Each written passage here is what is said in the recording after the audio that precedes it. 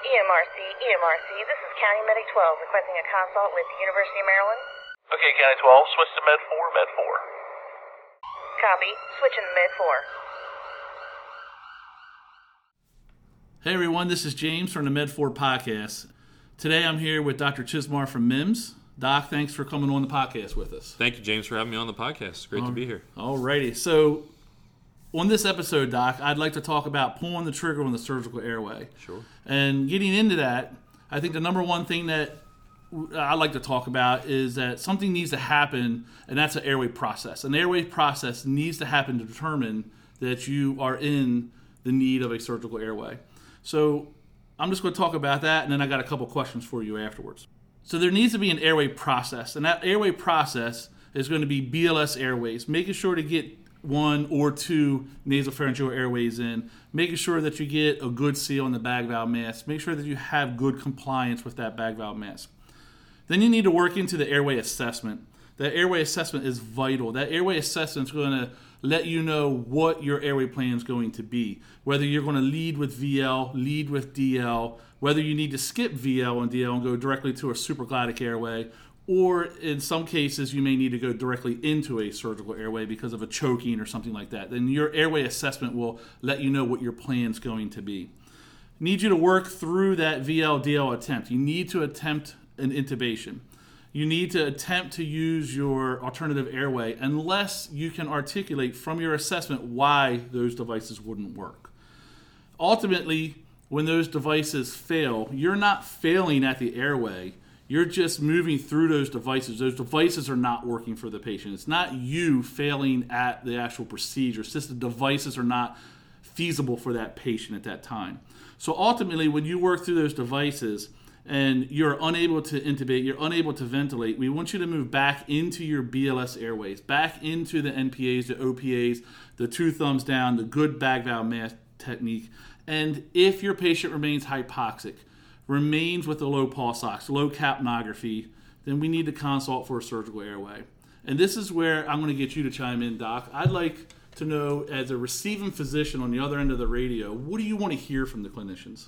Sure. Well, thank you. I think as regarding the consult, certainly the consult can be very brief. We know that this is a life-threatening situation.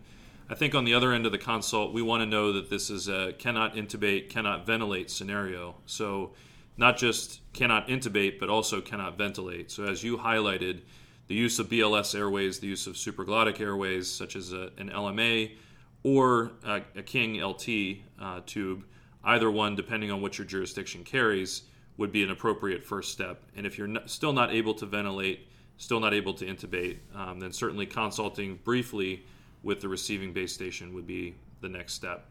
But that's, in essence, what the receiving physician is going to want to know is that you've made an attempt to ventilate, you made an attempt to intubate, and neither, at least at this point, has been a success. And so in that case, a surgical airway would be the next step in our algorithm.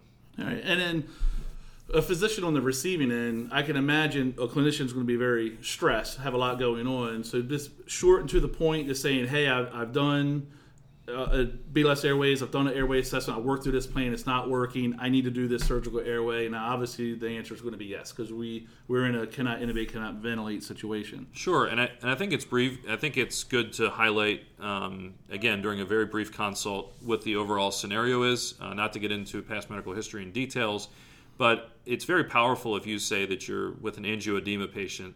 Everybody understands, you have a big swollen tongue, you're not able to overcome that, or we've had cases where a surgical cricus had to been performed where there's been food impaction all the way through the airway that has just not been able to be removed. I mean, if you're saying those things, the person on the other end of the line can very easily understand why a surgical airway is going to be needed sooner rather than later.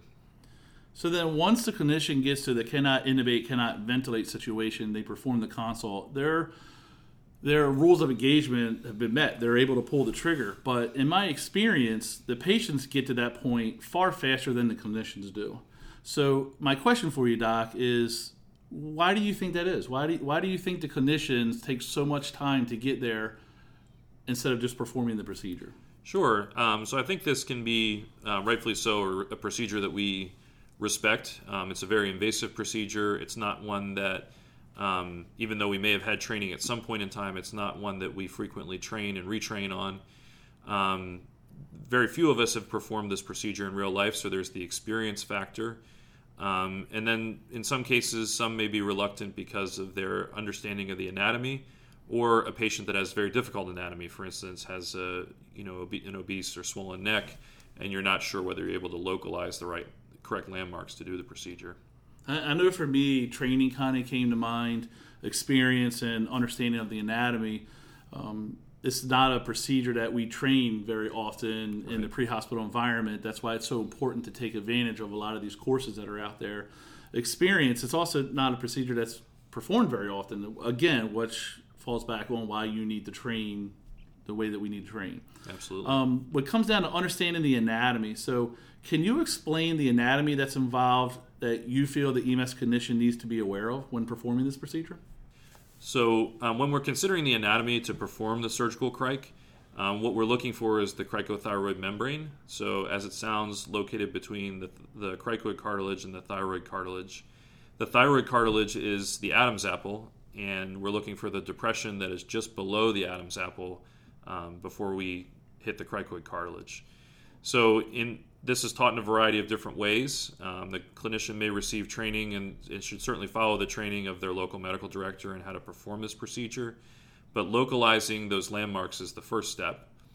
In most cases, we're taught to make a vertical incision through the skin, followed by a horizontal stab through the cricothyroid membrane, and then after that to place either a tracheal hook or a bougie can also be used to hold our place, followed by passing a 6-0 endotracheal tube over that bougie or next to the tracheal hook and into the airway. I think that's kind of important to touch on real quick. In education, being an EMS educator, one of the things we get, one of the things that's asked of us a lot is, why is 6-0 tube? Sure. So 6-0 tube will fit relatively nicely into an adult, into an adult's neck through the cricothyroid membrane. You want to keep in mind that we don't want to perform an open surgical cricothyroidotomy on children. So when it comes to the protocol, it's 8 and above for a surgical airway. That's correct. And what will we do if you're under 8? So under 8, we have the option of doing what's called a needle cricothyroidotomy, where we take a 12 or 14 gauge over the needle catheter and then direct it through that same landmark, the cricothyroid membrane. So the landmarks are the same. We're just not making an open incision. We're using a catheter that's over a needle. Okay, so it's surgical airway that we're talking about in this podcast is going to be from 8 years of age and up, and using a 6-0 tube. That's correct. So I know that you talked a little bit about the technique and the tracheal hook, the tube, the bougie. But a question I have for you is, if you were the clinician that was in the field that was treating a patient that went through this airway process and you needed to do a surgical airway, how would you perform that procedure? So in many cases, depending on the jurisdiction, you may not have a surgical cric kit, so to speak. In some jurisdictions, you would. I think in its simplest case, if I were coming into a place where I wasn't sure what equipment I had, I would ask for 3 things. I would ask for a scalpel, I would ask for a 6-0 endotracheal tube, and then I would ask for a sort of a placeholder of some sort. And again, the bougie is really the primary example for this. So I would ask for those 3 things. If you're not sure where a scalpel is kept, almost always you can find a scalpel in the OB kit, and you should be able to find a 6-0 endotracheal tube really on any ambulance. So those are the 2 things that you really need to have to do the procedure. It's always nice if you have a formal kit, but again, you can still do the procedure as extraordinary care, even if you're in a jurisdiction that doesn't have a pre-set up kit. All right. And then just to let all the listeners know that we just want to make sure that ultimately you need to follow your medical director's recommendations on how they want you to perform that procedure. But if you are met with this is an option. I know in my jurisdiction, we do the bougie, the scalpel bougie tube, and it has worked very well for me. Right. So the clinician has successfully performed this procedure. What's expected of them when they get to the hospital?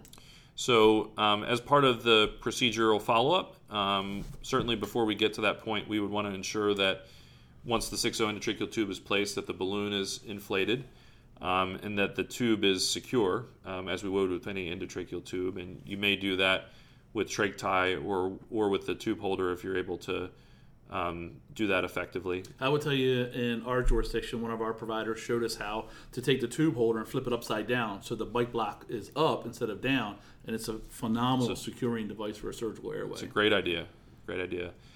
Just like any other intubation, we would want to make sure that we have end-tidal CO2 monitoring so that we're sure that this is appropriately placed in the airway. And then just to tag onto that, make sure it's consistent waveform Right. capnography. You want to have that consistent waveform when you put that device on. Correct. Absolutely. As far as notifications go, when you arrive at the hospital, obviously this will be a high acuity patient. You would notify the physician that you were able to successfully carry out the procedure.